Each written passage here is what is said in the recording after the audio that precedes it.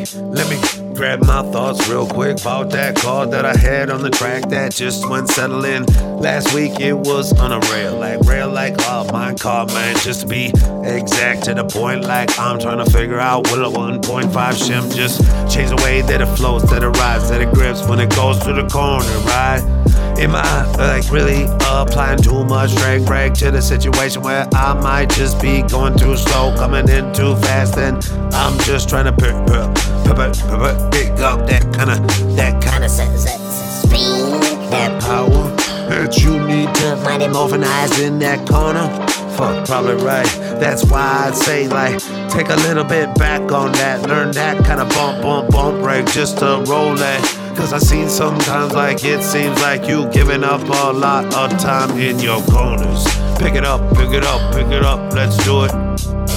I don't wanna see any other different way. I know probably Nick just breaks down his car to the bearings, make sure that car's like butter, just let it spin without opinion, and I know that's how it rolls. That's the one way that he go fast. Gotta make that car, not buy, not pull, not stress. When you put it under stress.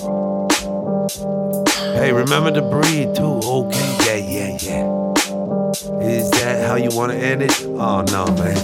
Wanna put the car back on the track, wanna double up, get fast laugh. Then I can kinda like go back to the pit and be like, yeah, I'm on track. So here we go, Dusty Doe, always stepping into the ring with TQ.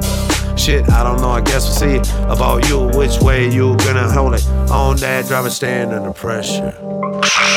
Hi, this is Paul Doyle from Arizona. I only got a second, let me check in, get some double Dunkin' Donuts in, then melt them donuts down in the oven and take the grease and put that in the bearing, and you'll be flying in the VTA class. It's Paul Doyle, double Dunkin' Donut, Doylinator.